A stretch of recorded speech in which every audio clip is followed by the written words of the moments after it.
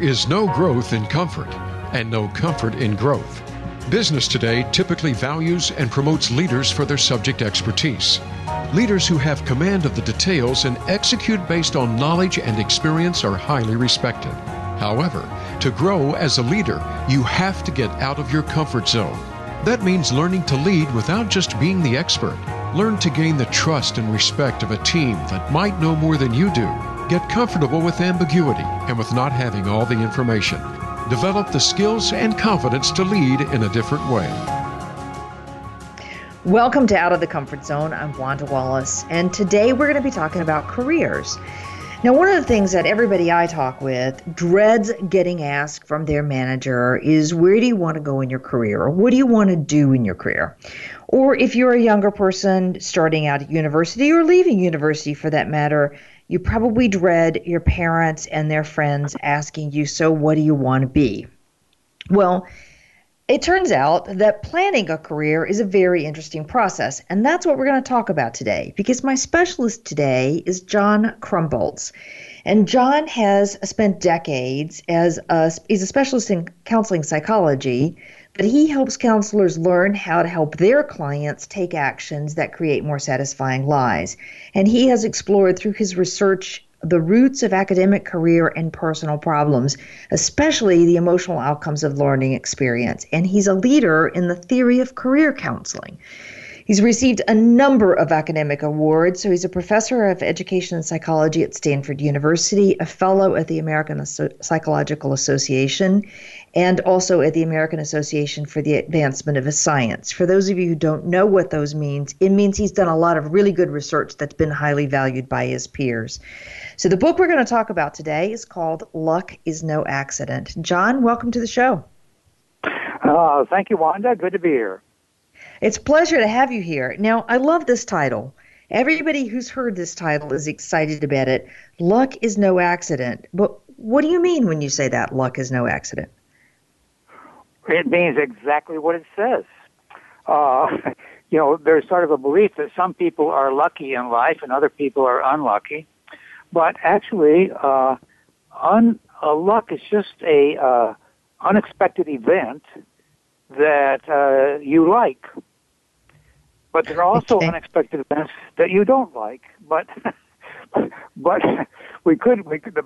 title of the book could have been Bad Luck that you might expect, which would also be an accurate title. But both good luck and bad luck are unplanned or unexpected. I like that. So luck is something that's unexpected event that you happen to like, as opposed to bad luck is just the same thing, I just don't like it. It's interesting. If we go back to Center for Creative Leadership's research back in the 1980s, looking at what made for successful executives, and they interviewed a ton of executives asking what got you to this point in your career. And the inevitable answer that people started with was a lot of luck. Well, that's a good answer. Many of them would say they were in the right place at the right time. Well, that's luck, though. Okay. All right. So are you now advocating that careers are just all about luck? No, I'm not advocating that, because what I'm advocating is you have to create luck. See, I mean, if you say, well, I'm just going to sit on my behind here and wait for something lucky to happen, nothing lucky is going to happen. Okay. See? So you have to be active doing things all your life. Okay. And you could say, well, doing what? Well, doing something. You can't just be sitting in your armchair waiting for some miracle to happen. That's not ever the way it really happens. See, now, let me just tell you a quick story here. Okay. When I was 12 years old, my mother and father used to ask me this question: well, John, what do you want to be when you grow up? And I would say, well, I don't have the slightest idea. We'll say then a week or two later, they'd ask me again, John, what do you want to be when you grow up? I don't have the slightest idea. But see, they were so intent on getting me to give an answer that finally, when I was 12 years old, and they asked me one more time, and this time I had an answer ready for them because because I just felt I had to give them some kind of an answer. So I said something like, "Well, I'm going to play." I put it in two parts. I said in the fall and winter, I am going to. Let me get this straight. In the spring and summer, I'll start here. In the spring and summer, I am going to play first base for the Chicago Cubs. And in the fall and winter, I'm going to play first chair clarinet in the New York Philharmonic Orchestra. Okay. Now, what would you expect that my parents would say to that answer? Well, I hope they were encouraging parents and say, fantastic, John, that's great, but we now need to get you some clarinet lessons and some baseball lessons. Well, that would have been a good thing for them to say, but that's not what they said. They said, the reason I even said that was because I was playing baseball. I was 12 years old, and I was playing first base for this little league in Cedar Rapids, Iowa, with other 12-year-old boys, and I liked playing first base, and I also liked listening on the radio. This was before television. Listening on the radio to broadcasts of baseball games, including the Chicago Cubs, because Cedar Rapids, Iowa, is close to Chicago, sort of. Right. And so, but see, they didn't ask me any of these things. They knew this was happening, but they didn't ask me. But the good news to me was that they never again asked me what I was going to be when I grew up. So does that mean we should all stop asking kids what it is they want to be when they grow up? Well, no. Well, I wouldn't. Well, that would be a good thing to stop asking. But I think we ought to also be talking about what things they should be doing. Yeah. All right. So let me ask you a philosophical question. I'm going to give you two extreme views of careers. The one I hear in the corporate world, people believe most often, is that as a very ambitious, high potential individual, I should know what I want in my career. I should be clear about what it is I want, where I'm going, and I should dream big. And the dreaming big is what's going to get me to do great and wonderful, glorious things. That's one position. Another position is the completely opposite. That says that opportunities will come to you. You have no idea where you're going to go or what you're going to do, and you should just enjoy the journey as it comes along. Now, what's your view of those two extremes? Well, I like getting a job. It should be a process too, and so I'm not against. So the notion here is that if we take John's argument, he'll be back with us in just a minute. The notion is that you do want to have a dream. You don't want to not have a dream because that helps you articulate what you want. That helps people think about you. That helps you imagine where you want to go. But you don't want to get wedded to those opportunities. And I want to tell you a couple of stories that I have heard along the way. One of the things that I do routinely in talking to senior executives is ask them about events that put them in a position to be where they are today. I often talk about them as turning points in their careers. Of the hundreds and hundreds of senior executives I have asked this question, only one time, and I've asked it many hundred times, only once has somebody said to me, well, I knew, Wanda, that I wanted to be in risk because risk was not really important when I started my career, but I just really liked it, and that's where I wanted to be, and that's where I've stayed, and I've given up other opportunities just to be in risk. that person happened to have been a chief risk officer. But in my experience, that's an extremely rare case that people know what they want. Much more often, I find that people find stuff that they like, and then an opportunity comes, and they take the opportunity to say, well, why not? It's interesting. I'm kind of bored. It looks like it's a good place. It looks like it's got some good things about it. Or let me talk to people about how I would do this. And they take the opportunities. And it's the mixed bag of opportunities that actually put them in a position to be an effective senior leader. So at any rate, John, this notion about dreaming, you say in your book, I want to quote you on this, when you say 2% of people claim to be working now in the occupation they had planned when they were 18 years old. 2%. It's incredible. Well, so why should you expect a young person to be able to decide what they're going to be when it's not even true for people that are 25 years old? Okay. All right.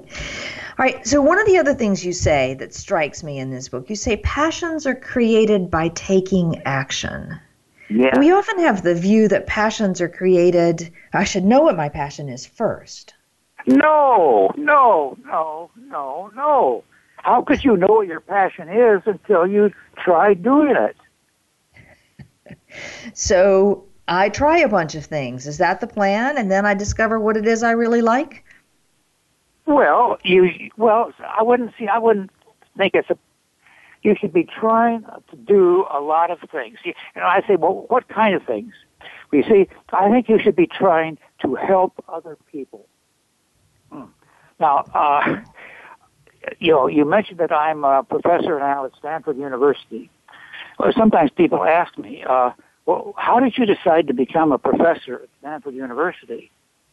My answer is never. I never decided to be a professor at Stanford University. Well, then how did you get the job? Well, do you want to really hear the story? Sometimes people want to hear it. Do you want to hear it? Well, I've read your story in this book, and if I get the general gist of it, it is you happened to visit Stanford and visit with some friends that were there, and suddenly there was an opening, and you decided maybe this wasn't such a bad idea. Is that the general gist? No, that's not it. Oh, okay. Tell us the story then. Well, okay. Well, you see, if I were to tell you the whole story, it would take so much time. You see, like my first job was selling the Saturday Evening Post. Do you remember what the Saturday Evening Post was? I do, indeed, yeah. Yeah, a magazine. Selling the Saturday Evening Post door to door in Cedar Rapids, Iowa. And how did I get that job? I was walking home from my school, Buchanan Elementary School. I was 10 years old, and a guy in a car pulled up alongside me while I was walking, and said, "How would you like a job?" And I said, "Well, what kind of a job are you talking about?" And he said, "Well, I need to explain it to you, but if you're interested in talking about it, I think I'd like to have your mother and father talk with us." And I said, "Well, okay, let's do it." See, so I gave him my address, and he came, rang the doorbell, and my mother and father were both there, and he came in, and he said, "This job is selling the Saturday Evening Post door to door in the neighborhood, and we think John would be someone who might want to do that, and we just need to have your approval of it." See, so my mother and father both approved of my having this job. So I went out and I went to the first door. "Would you like to buy the Saturday Evening Post?" "No, kid, beat it." I go to the next door. "Would you like to buy the Saturday Evening Post?" "Hey, why are you coming to my door? Get out of here!" Door to door to door. Everybody was rejecting me. Mm-hmm. Okay. Finally, I came to about the 8th or 9th or 10th door, and some nice lady was there, and I said, "Would you like to buy the Saturday Evening Post?" And she says, "Well, how much does it cost?" I said, $1 nickel. and that's what it cost. And my profit, if I sold one of these magazines, was to get 1 penny. Okay. Okay, and so I kept going, and I went. So the next week, I got another bunch of Saturday Evening Post issues, and went to that same lady again, and she bought it for the second time. And I kept going door to door, and then I got a second person, and eventually I got 8 people that I could go to every week who would buy the Saturday Evening Post from me, and so I was making my income at age 10 was 8 cents per week. Okay. Okay. All right. Well, now. So how does that get you to Stanford as a professor? Oh, well, okay. Now, what I'm saying is, so it was sort of an unplanned event that this guy pulled up in a car. Okay. Now I have to skip years and years and years and years from about age 10, but where I had all kinds of jobs, and I'm glad to tell you about what they are if you ask me. Okay. But right now you're asking me, how did I get to Stanford University? So I was working at Michigan State University. I'd gotten a job at Michigan State University teaching there, and I got a letter in the mail from Stanford University that said, we are, it said, you are one of 3 people who will be coming to Stanford University to interview for a faculty position. Which date will be best for you? Okay. Okay, and so I talked this over with my wife, and she had gone to school in Southern California, and she liked that neighborhood, and she knew Stanford was in California, and so I decided, just because my wife liked that part of the woods, that I said, let's go out and talk to him. Because I was one of 3 that was being interviewed for this job. Uh-huh. So I got an airline out there and flew out and talked to a committee of 3 faculty members from education and 3 faculty members from psych, right? The psychology department. Yeah. Okay. And so then I left and came back home again, and then I got a telephone call that said that you have been chosen to become a professor of education and psychology at Stanford University. Great. Great. They told me the salary would seem pretty good, and they said, "Would you accept this job?" And I talked it over with my wife, and she was really delighted to have it. And I thought, well, why not? So that's what I decided to do.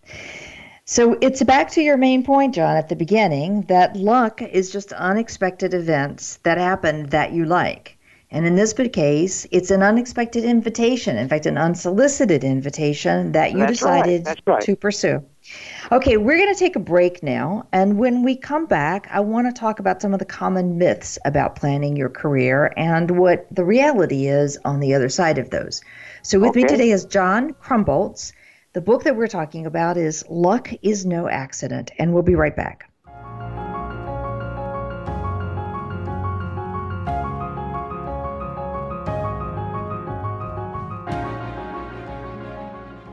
Become our friend on Facebook. Post your thoughts about our shows and network on our timeline. Visit Facebook.com/Voice America. How is your work-life balance? In most businesses, no matter where you are positioned, there is always room for improvement. If you're an executive, learn insight about your business. Are you an employee? Learn how to better work with your team. Even if you're not in business, you can learn where your strengths and weaknesses can be played to their best potential. The Work-Life Balance with host Rick Morris can be heard live every Friday at 5 p.m. Eastern Time, 2 p.m. Pacific Time on the Voice America Business Channel. If you want more information on the articles, books, coaching, and seminars we offer, go to our website at www.leadershipforuminc.com. You're sure to find some helpful links, videos, and more to help you create a winning strategy for your organization. Leadership Forum, Inc., helping organizations get it and keep it. From the boardroom to you, Voice America Business Network.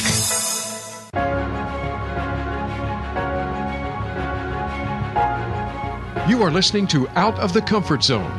To reach Dr. Wanda Wallace or her guest, call into the program at 1-866-472-5790. Again, that's 1-866-472-5790. You may also send an email to wanda.wallace@leadershipforuminc.com. Now, back to Out of the Comfort Zone.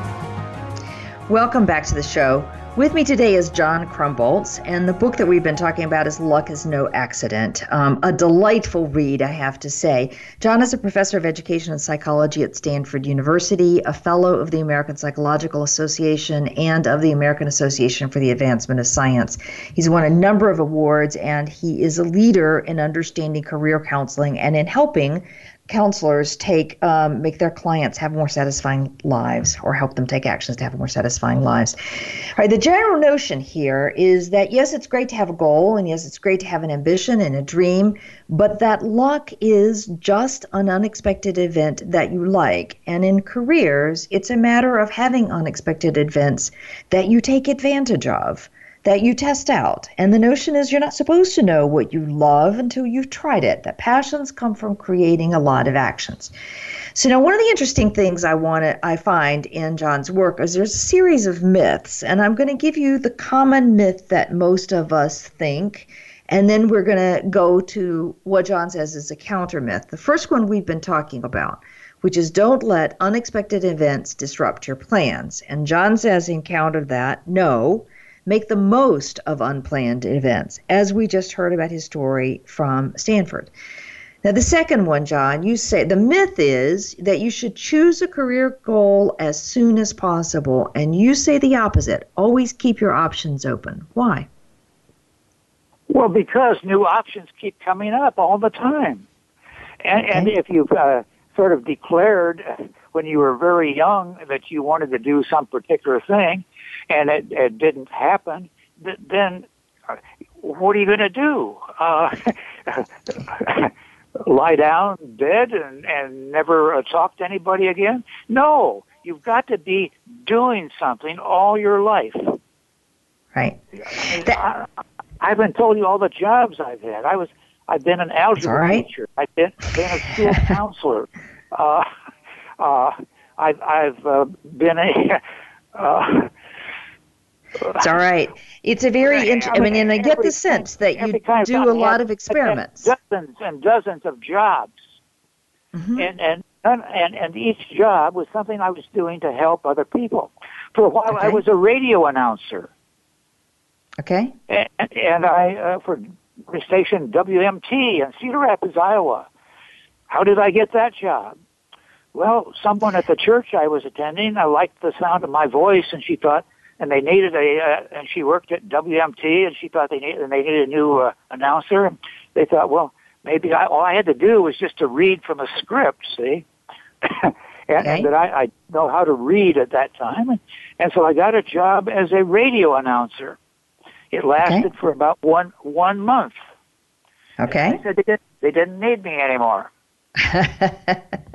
All right. Well, so I get the sense that you keep your options open. And I certainly know when I talk to senior executives and ask them to describe their careers, they will routinely say that something that they had not thought would work is an opportunity that came up and they grabbed it. So let's go to the third myth. You say do all you can, as the myth is now, do all you can to make your dream come true. And you say instead you should wake up before your dream does come true. What do you mean by wake up? Wake up because you have to try a whole bunch of other things first. See, that's what that's not dreaming. I don't believe in dreaming to make a decision. That's a stupid way to make a decision. You have to try different things. Well, that means you often have to try a bunch of things that you really don't want to do. Okay. All right. So you don't know if you want it. Or you have to try things that people will fire you for doing. See, I had a job as a chauffeur, driving a Buick automobile. around Cedar Rapids, Iowa, with a man who was fired from his job because he got drunk all the time. Yep. And so I was tried lots of things. I get that sense. So let me do a follow-up question on this one. One of the pieces of advice you're given here is you say don't stick with a bad choice. But now we have this belief that persistence is what pays off and persistence defines character. So sometimes that's true. So how do you know when you should persist and see it through and when you should say, no, bad choice, let's move on? How do you define the difference between those two? If you're doing something that you hate to do, say, no, I don't want to do this anymore, I quit. Okay. Perfectly good thing to say. If you're doing something that you enjoy doing, but the boss says, we don't need you anymore, goodbye, then you also have to quit.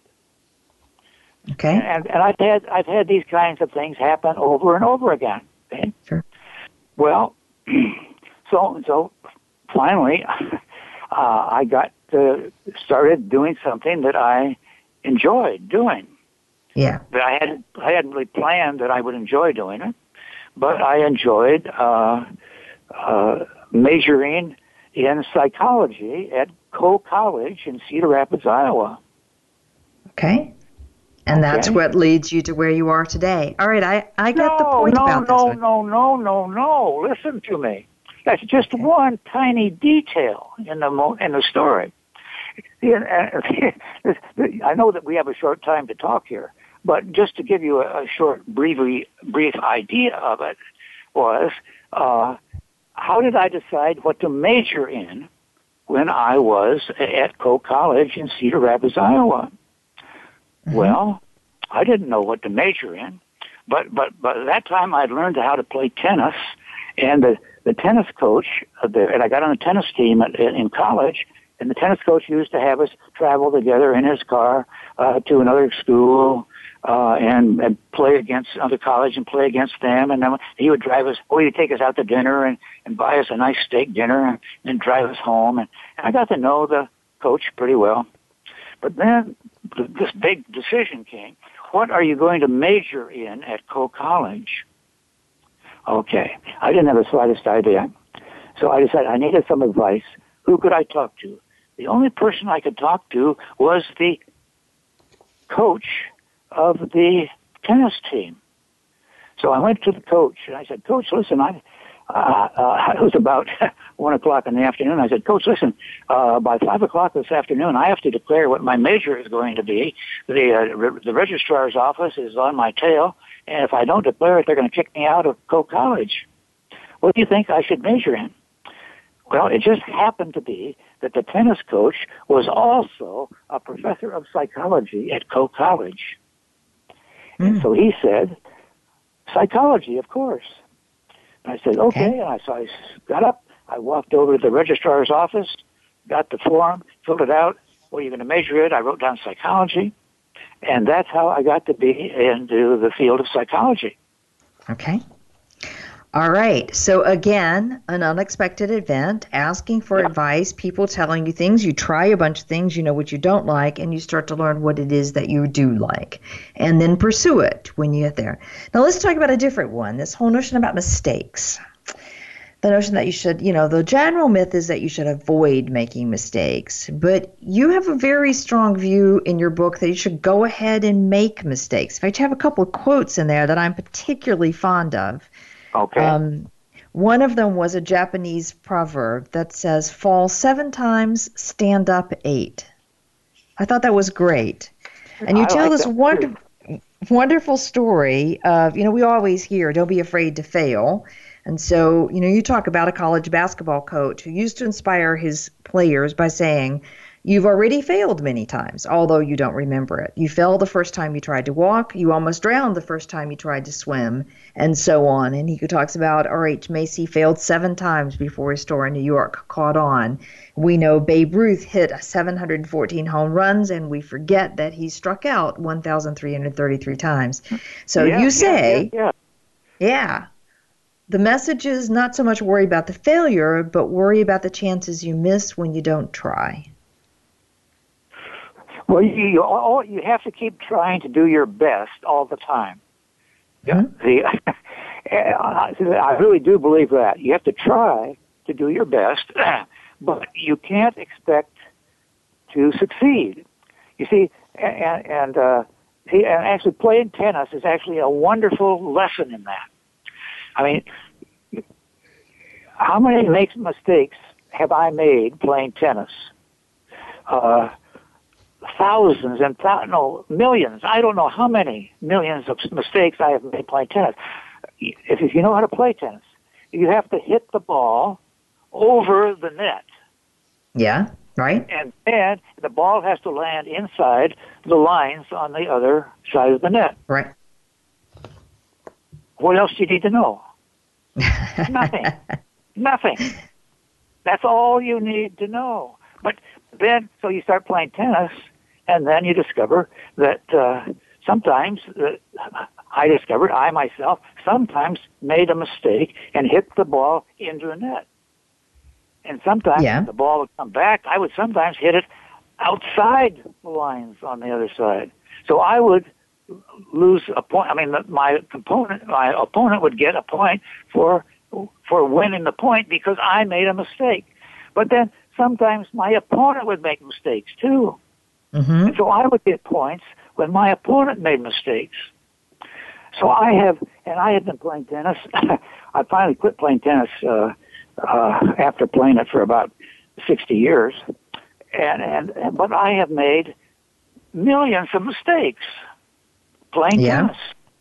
But I enjoyed playing tennis. It's a fun game to play.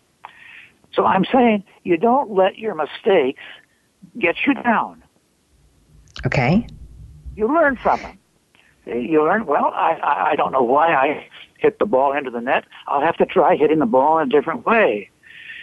Or maybe we need a new ball. Maybe I need to buy a new tennis racket. But most likely, I mean, there's all kinds of things you could do to improve your performance, and you ought to experiment with trying to do a better job. And but if you're afraid of ever making a mistake, you won't even try. Okay. All right. I get that. I love the advice that you give here. Let me read the points that you say. Number one, you say, recognize that failure and mistakes are common, normal, and instructive. And I think that's helpful for people to understand about careers, is that if you're not making some mistakes, you're actually not learning very much. Everybody makes mistakes. Okay? All right, second thing you say is make use of your mistakes. And you say make use of other people's mistakes too. Watch what they do, how they do it. Don't repeat that mistake. And then you say recognize that chance plays a part in every decision. Yeah. So we want to say in our heads, we want to understand mistakes are going to happen. This is part of the game. And we want to react constructively to those mistakes. And then on occasion, some of them, you just have to get on with life. Great advice for people dealing with mistakes. So with me today is John Krumbolz. As I've said, John is a professor of education and psychology at Stanford University. He's a fellow in the American Psychological Association and the American Association for Advancement of Science. And John has spent his career understanding counseling psychology as well as helping people understand how to do career counseling.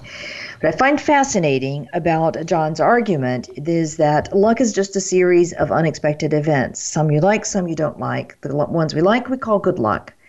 And that in order to plan, it's nice to have a plan for your career, but you don't want to get wedded to that plan.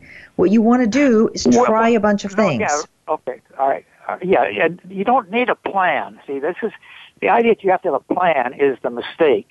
Okay. All right, well, we'll come back and talk about that one. What I'm trying to do at the moment is just let's take a break, and then we will come back and talk about how you work with your plan. So we'll be right back.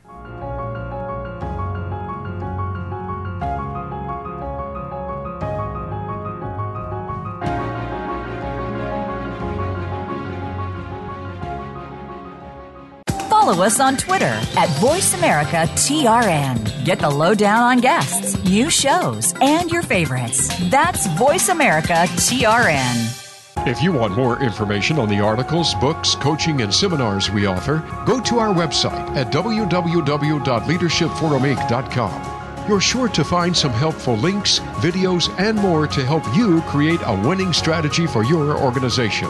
Leadership Forum, Inc., helping organizations get it and keep it. Tune in to The Soul of Enterprise, Business in the Knowledge Economy, with co-hosts Ron Baker and Ed Kless. Ron and Ed will show you how to recognize that wealth is created by intellectual capital. It's all in the possibilities that we can create and that are created for us. These possibilities are destined to be discovered by human imagination and through the service of others, creating a brighter future for all of us. The Soul of Enterprise is heard live every Friday at 1 p.m. Pacific Time, 4 p.m. Eastern on the Voice America Business Channel and simulcast at the same time on the Voice America Variety Channel. The business community's first choice in Internet Talk Radio. Voice America Business Network.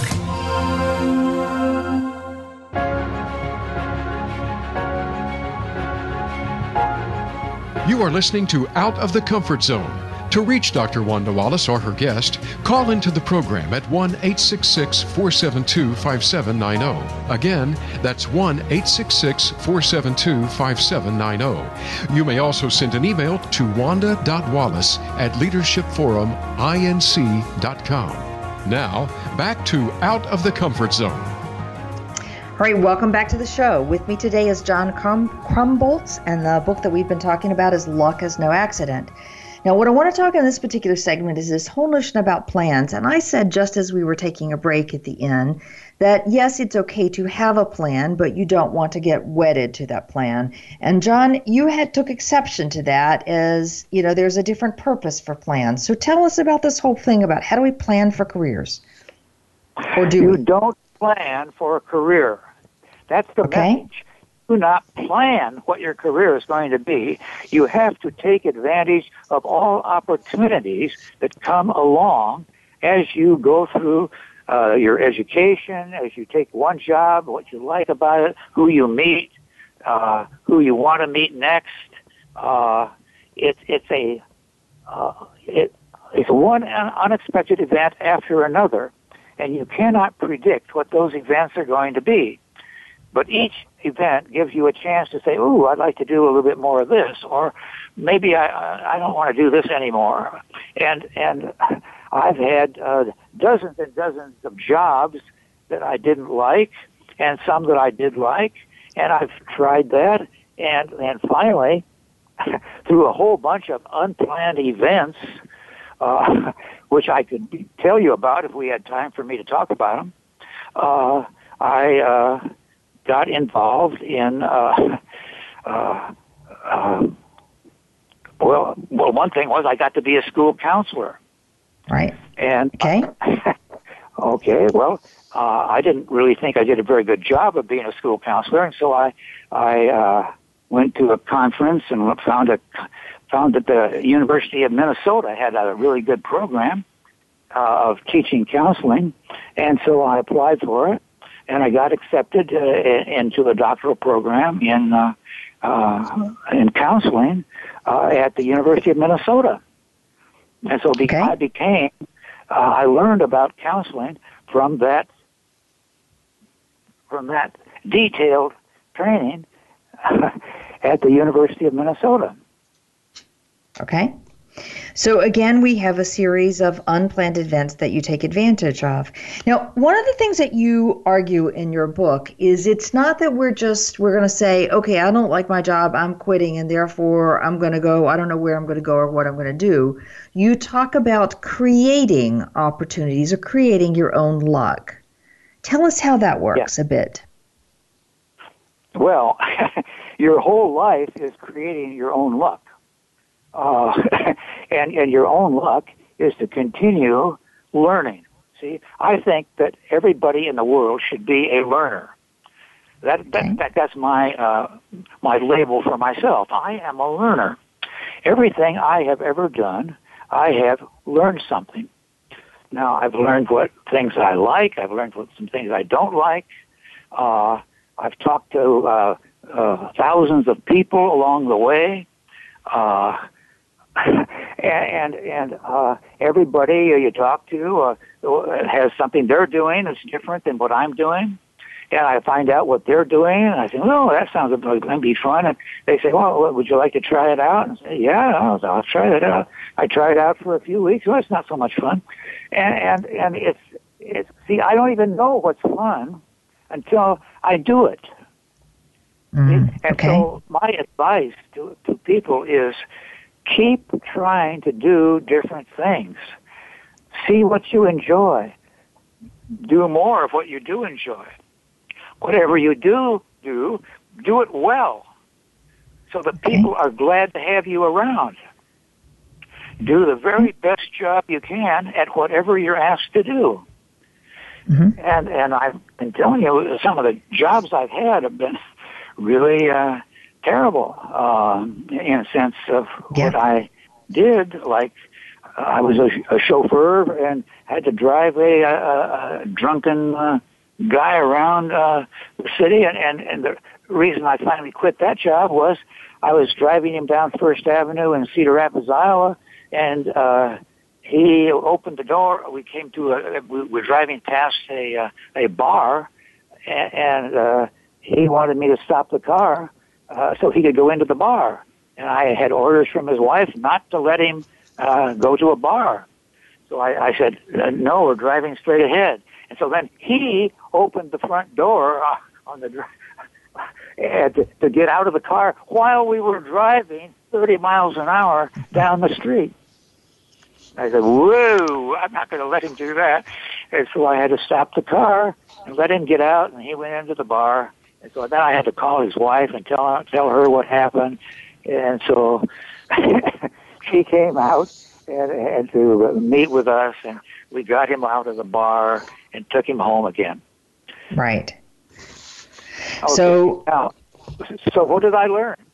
Well, I sort of learned that being a chauffeur for people who need chauffeurs because they're drunk is not a really good idea. Okay. So I resigned my job from being a chauffeur. Okay.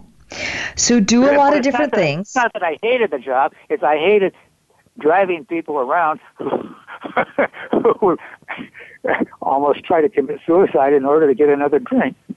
Yeah. So the notion is to do a lot of different things, some small things, not necessarily change your job all the time, but to try a lot of different things. See if you like it. Yeah, if it's fun, then pursue it. Talk to a lot of people. Ask them about what they do, how they do it, what they like, what they don't like, and try little tests. You have to try it yourself in order to find out. Right.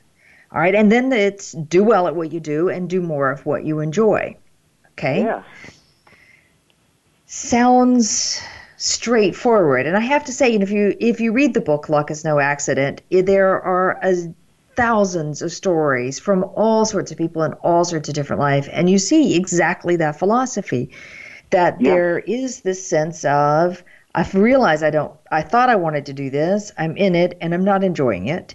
But another opportunity comes along, and I test it, I try it, I see if I like a little bit of it. I don't quit my job, but I try it. Find out I do like it. Find out there's another opportunity there, and pursue that one so that you find your way to your passion, as opposed to your passion just appears to you one day. That's right. Okay? All right. I want to go. I don't even use the word passion. See, I don't use that word. See, I mean, you keep doing the job as long as you like doing it. And so I like this job at Stanford University, so I kept doing it. I still like it.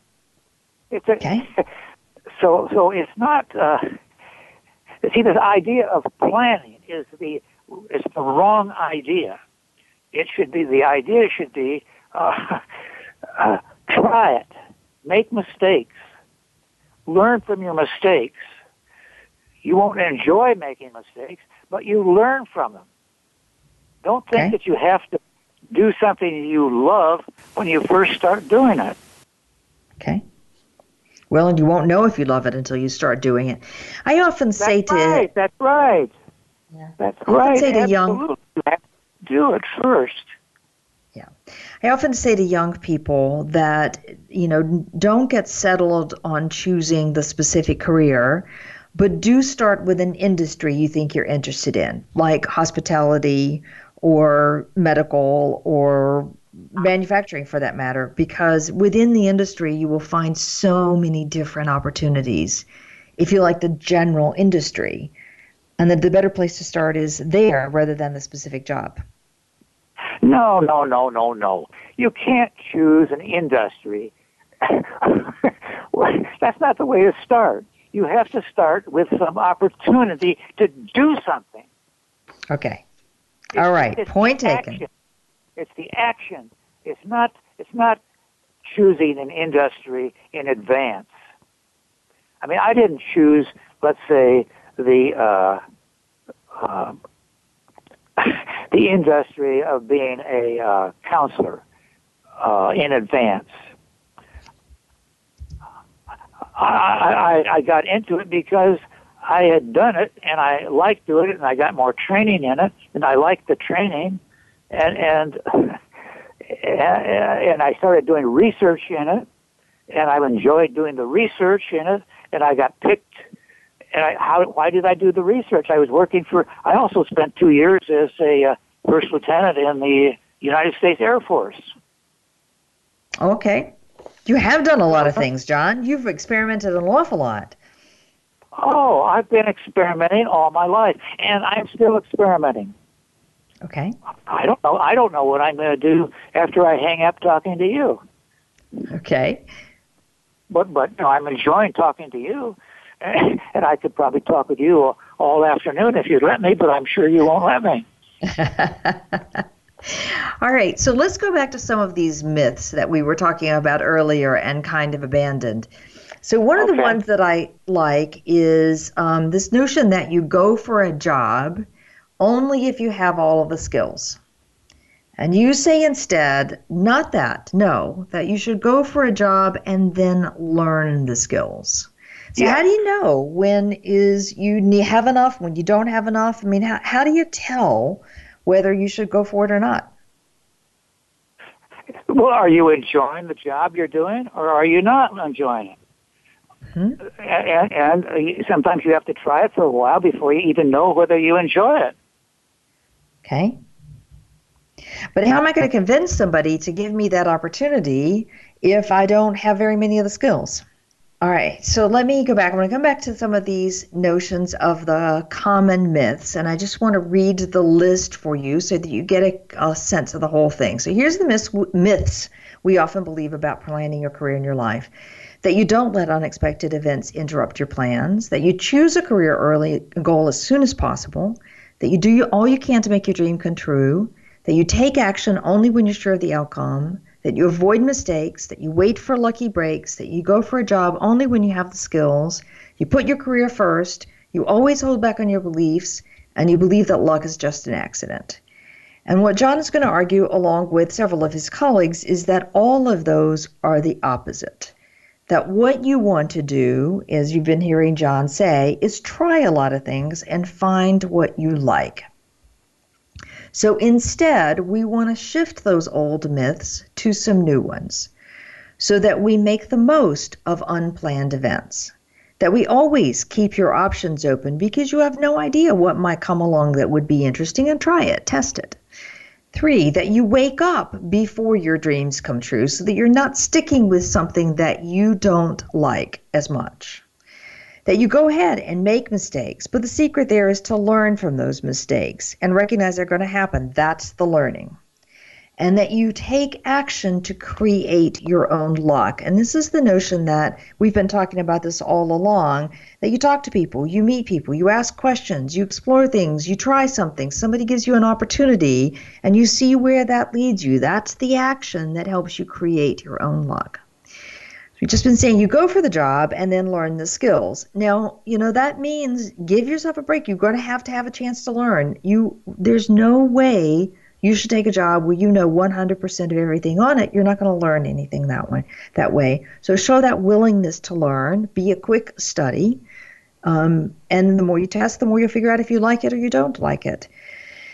The last myth is enjoy yourself. The good life is a balanced life. It's not just about career. So as you've heard John say all along, you want to be sure that you're enjoying what you're doing. I happen to believe personally that when you are enjoying most of what you're doing, that's when you're going to excel at it and you're going to put the time in it to be the best that you can be. The last part is overcome your own self-sabotage when you think that you're the one that's holding yourself back. And then finally, you want to remember that indeed, luck is no accident. It's a matter of creating a series of opportunities, looking for, being open to the unexpected events, the chance meetings, the chance conversations, and taking advantage of those as they come along. So with me today has been John Krumbolz. John is a professor of educational psychology at the Stanford University, a well-known academic with a number of awards to his background. And as I've said all along, he is a leader in the theory of career counseling. The book is Luck is No Accident. And again, just to repeat, the general sense here is that luck is a series of unexpected events that you happen to like. In order to have more luck, to create your own luck, you have to be open to experiences, open to conversations, and try things until you figure out what it is that you do really like and then pursue it. So John has stepped away from us, but we'd like to thank him for being part of the show today. It's been a pleasure having him as a guest. And I will say, join us next week. We're going to talk about how do you ask great questions. I know that's a key part for leading and inspiring and motivating and engaging people. And we're going to talk about what kind of questions in what kind of circumstances for what kind of purpose. Join us then.